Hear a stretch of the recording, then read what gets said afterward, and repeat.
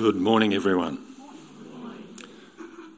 We continue our series from the book of James, the title of the series being Uncomfortable Wisdom. Uncomfortable because it challenges us in our thinking, in our behaviour and in our faith.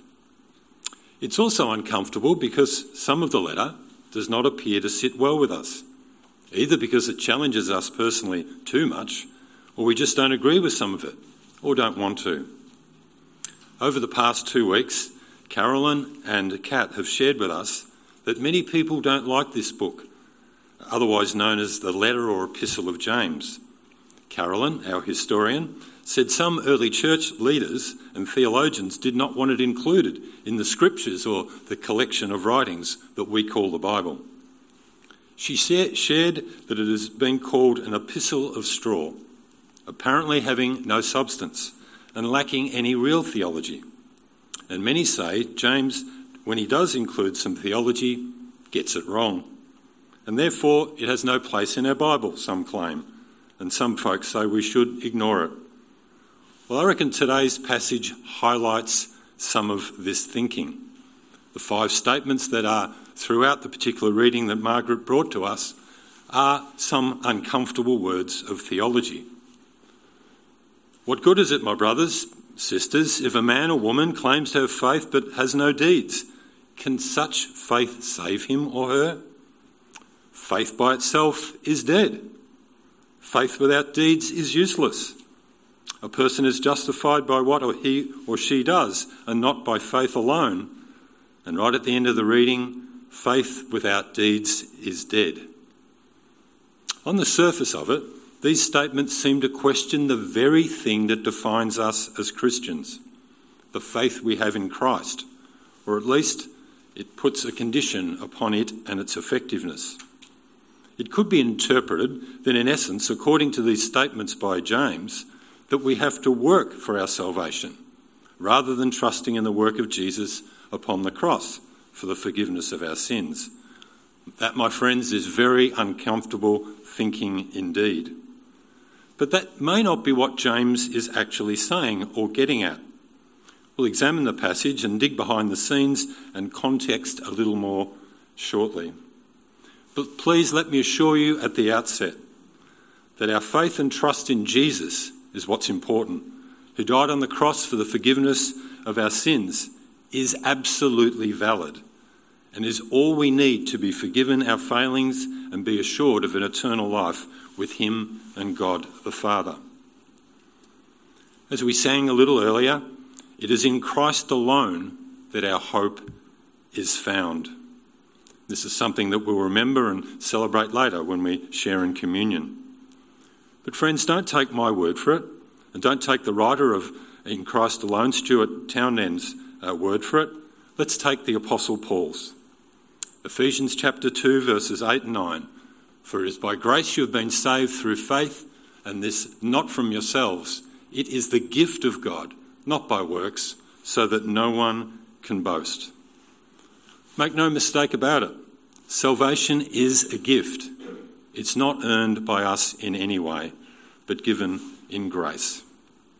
It's my understanding that this very apparent contradiction between what James' statements in this particular passage that we've been looking at and that assurance by the Apostle Paul, that's what's led many people to say, let's get rid of James, let's push this letter away.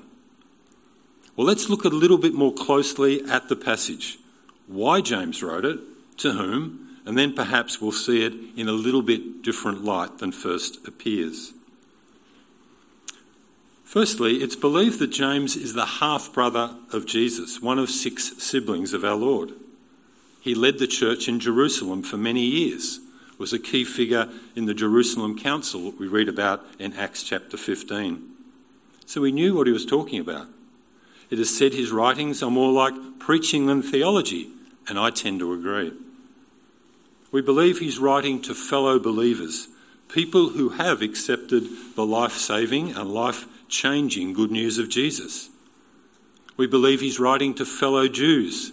The beginning of the book tells us, to the 12 tribes that are scattered throughout the world. He writes in loving and caring terms He says, my brothers, I would add my sisters. He's concerned for them and wants what is best for them. In other parts of his letter, he seeks to encourage his readers in the face of persecution. He's also concerned that these fellow Jewish believers are not living as best that they can. There's problems within their fellowship. There's problems with some things they're doing or not doing, and he's seeking to address these things.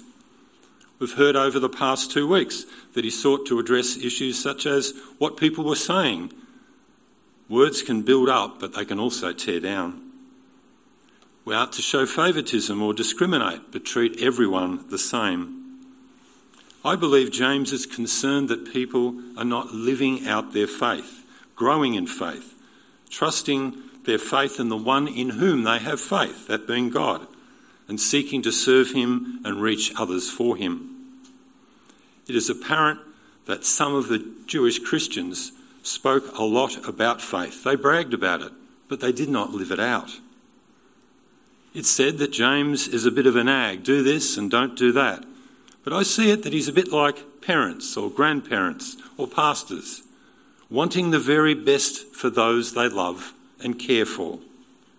I think some of the language that he uses, the questions he asks, is trying to invoke a response. Get the hearers and readers thinking and hopefully acting upon what they hear. Okay, let's look a little at the text itself before drawing a conclusion about the passage of James and wrapping up and asking the question, what does this mean for us today and into the future? Firstly, in order to get the people to sit up and take note, he asks a very confronting question. What good is it, my brothers, if a man claims to have faith but has no deeds? Can such faith save him? On the surface of it, this really looks like a problem to our notion that's been confirmed by the Apostle Paul that we're saved by grace rather than by what we do. Now, James uses an example or a story to flesh out what he's saying here, to assist the understanding of that statement. He effectively says, if you see a brother or sister in need and do nothing about it, what good is it? What sort of caring for others is that? Is it going to do them any good? True care, as God would have us do, means taking some action. Good wishes and good intents can only go so far. I think James is questioning the type of faith his readers or hearers have. Is it really faith in a loving God and his actions of reaching out and saving us in our time of need? But when the chance comes to help another in their time of need, we do nothing? What sort of faith is that? I note James says in this part of the passage, can such faith save him? Now, true Christian faith is not just a mental assent to or an agreement to theological doctrines, as some of his readers were doing. As James wrote earlier in his letter, we are to be hearers and doers of the word of God, and that means faith in action, real care to those who are in need. Now, faith is also deeper than just an assent, and verses 18 and 19 show this. To underline that notion that faith is more than an assent, James challenges his Jewish readers. He says, show me your faith without deeds. Presumably, you're just talking about it, and I'll show you my faith by what I do. To him, faith is not just something to talk about, but to live out. As they say, actions speak a lot louder than words. In contrast, a lot of the Jewish people of the time talked about God and their belief in him, but did not always obey or serve him. Over and over and over again, we read that in the Old Testament. And James challenges this type of thinking, and particularly their pride in declaring that there is one God, by reminding them that even the demons believe that and they shudder. But that of itself does not amount to a saving faith in God and what Christ has done. It needs to be real, resulting in a changed life lived out. James continues in the challenge mode to drive home his notion. that real faith is shown in actions. To paraphrase him, you want proof, foolish man or foolish woman? Look at the history of our people and our nation, and he gave them two examples from the Old Testament to back up this assertion. The first one we read about in verses 21 to 24. Now in Genesis 22, we read of Abraham being tested, asked to do something quite unthinkable. God was asking him to sacrifice his only son, Isaac, as an offering to God. What a test for a father's faith. Now, Abraham trusted God and faithfully made all the preparations to carry this out. But since we're a rated G audience here, I won't go into the details of that. But right at the crucial point, God stopped him and provided the sacrifice that was needed, and Isaac went home with his dad. The point being made here from this example was that the faithful Abraham did not just talk about his faith, but he proved his faith and his trust in his God by his actions. Faith and actions working together. His faith was made complete by what he did. There's a second example that he gives, the sinful Rahab. She also acted in faith. We read in Joshua 2 that she defied the king's men and concealed two of God's servants. These men had come to survey the land that God had promised to his people that they were to return to after being in Egypt in a time of wilderness. She took a great risk in this, but in so doing showed that her faith and hope laid in the hands of the true God and his people. And she was considered righteous by what she did. Now, James could have trotted out many other examples of people of faith from the Old Testament, which would have really spoken into the minds and the hearts of these Jewish people. Like the writers in Hebrews chapter 11, where many are commended, not just because of their faith, but by faith they went and did something. And this is the point that James is trying to drill home. Faith is shown by actions. He concludes the passage, this message to the people he cares about, and is trying to have grow in their faith, with another rather bold statement, but one that perhaps might not sound as shocking to us now. In verse 26, he says, "As the body without the spirit is dead, so faith without deeds is dead." Following on from the examples given, we can deduce that he's talking about real faith, in that it is living and active and shown by what we do about it. As believers, we're not to make a mental assent to trust Jesus in his sacrifice, but to live it out. And believers are not to tuck away a confession of faith in a drawer like an insurance policy and bring it out and claim if needed. Believers are not to sit around and just talk about their faith, although that's a very good thing, but also to live it out. That is, having a living faith rather than a dead faith, in James's words. Let's go back to the Apostle Paul and his conclusions. I said a little while ago that many rejected James in his letter, particularly this part of his letter, because it appears directly contrary to the great statement of salvation by faith that Paul writes in Ephesians chapter 2. Salvation is a gift of God. It is not earned by works, it's not earned by works or by what we do. But Paul continues on the next verse after this, verse 10. For we are God's workmanship, created in Christ Jesus to do good works, which God prepared in advance for us to do. For me, our passage in James is not contrary to Paul, who is expressing it in theological terms. James is expressing it more in practical terms, cutting to the core of the issue and encouraging the people who he loves and cares about to live out their faith, to reach their potential by seeking to put their faith in action by doing things. Now, I don't think I'm on my own in this our thinking. In the New International Dictionary of the Bible, in his article on the book of James, Stephen Barabbas writes this: "This section on faith and works is not against Paul's doctrine of justification or salvation by faith, but a rebuke of the prevalent Jewish notion that saving faith is mere intellectual assent to a set of theological propositions. James points out that real saving faith manifests itself in works, and that if works are not there, the genuineness of the faith may be questioned. He concludes, Paul and James are in perfect harmony on their views of the relationship of faith and works in salvation." Another writer, Douglas Keneally, in his book, The Bible for Blockheads, that's particularly one of my favourite books to read, wrote that the central message of the book or the letter is that genuine faith in Jesus as Saviour will be reflected in the life of obedience to Jesus as Lord. It's a bit like the two sides of the coin, Saviour and Lord.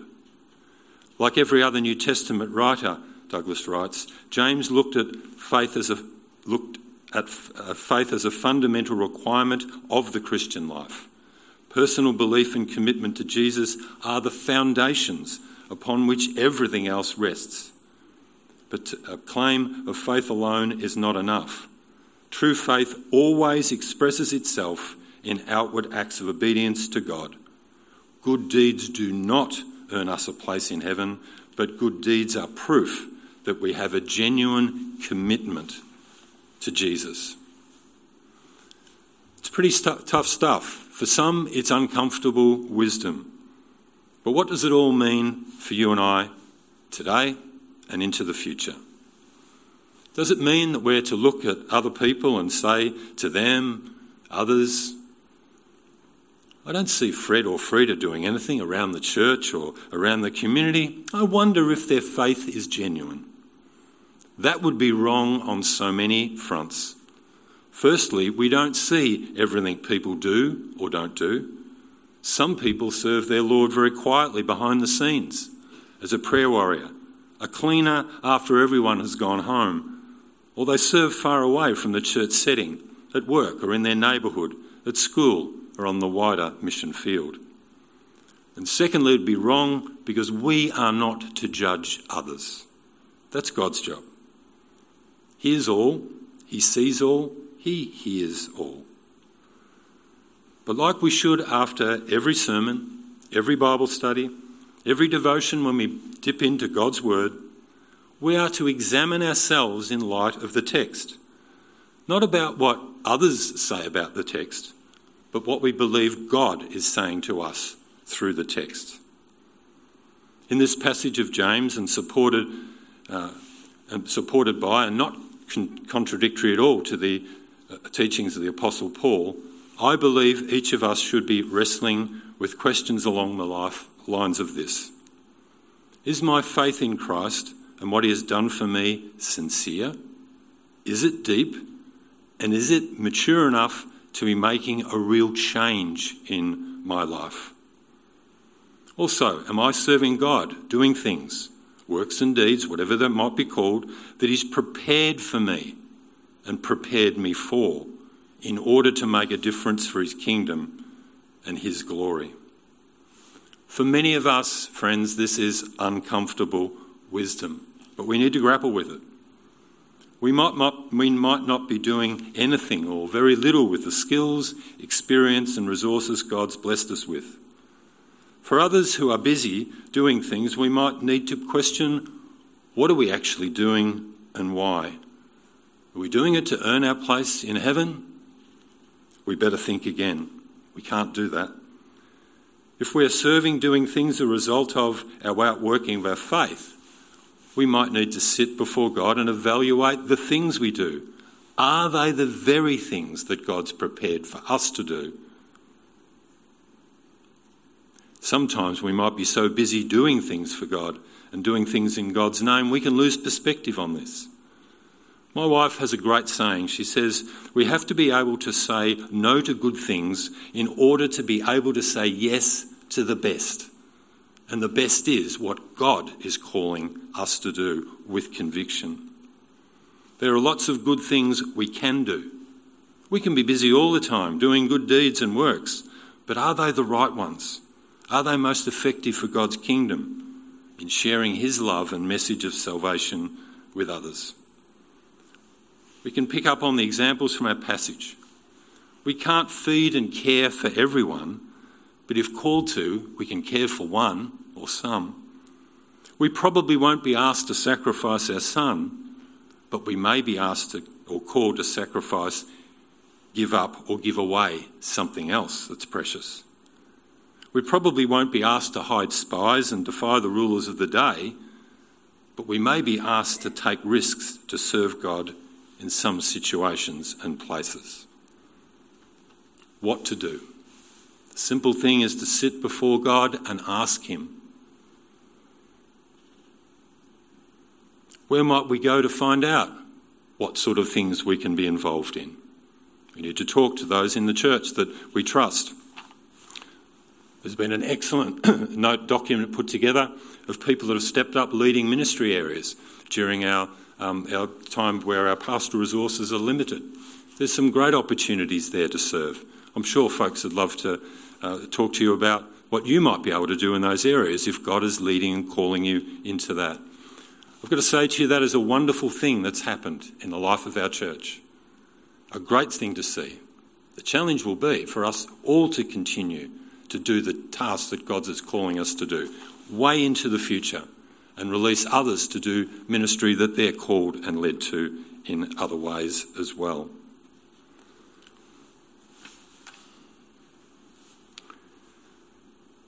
Serving God and doing things he calls us to do can be very daunting.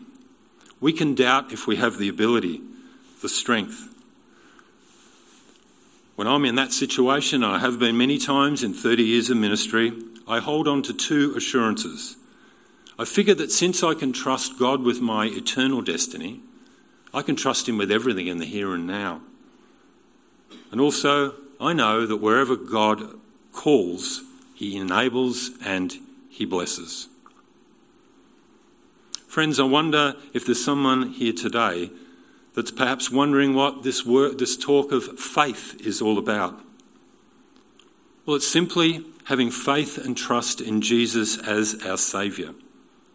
Accepting that we are all sinners and do things or say things that do not please God, and accepting and believing that Jesus died on the cross for our sins, that he rose again to show that the punishment for those sins, for those who believe and trust in him, have been dealt with.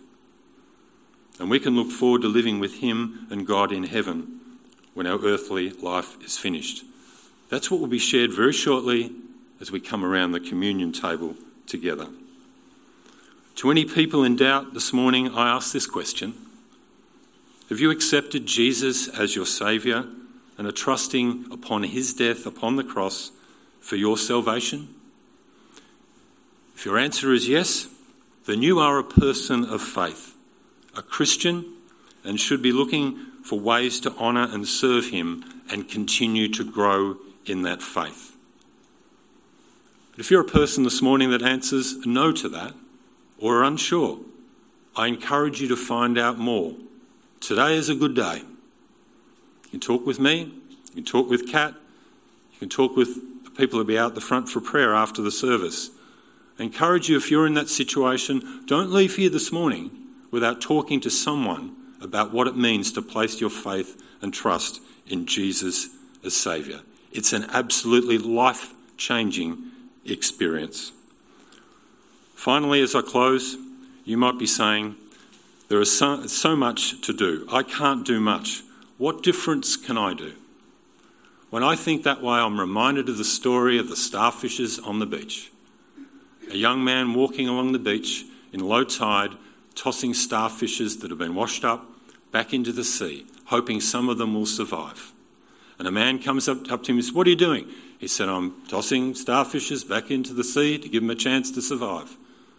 What difference are you going to make? There's thousands of starfish along the beach. He picked up one starfish and he said, "I'm making a difference to that one." And another one, "I'm making a difference to that one. I wonder, friends, what is God calling you and I to do to make a difference for someone else, to make a difference for his kingdom? And it's to his glory and honour I say amen.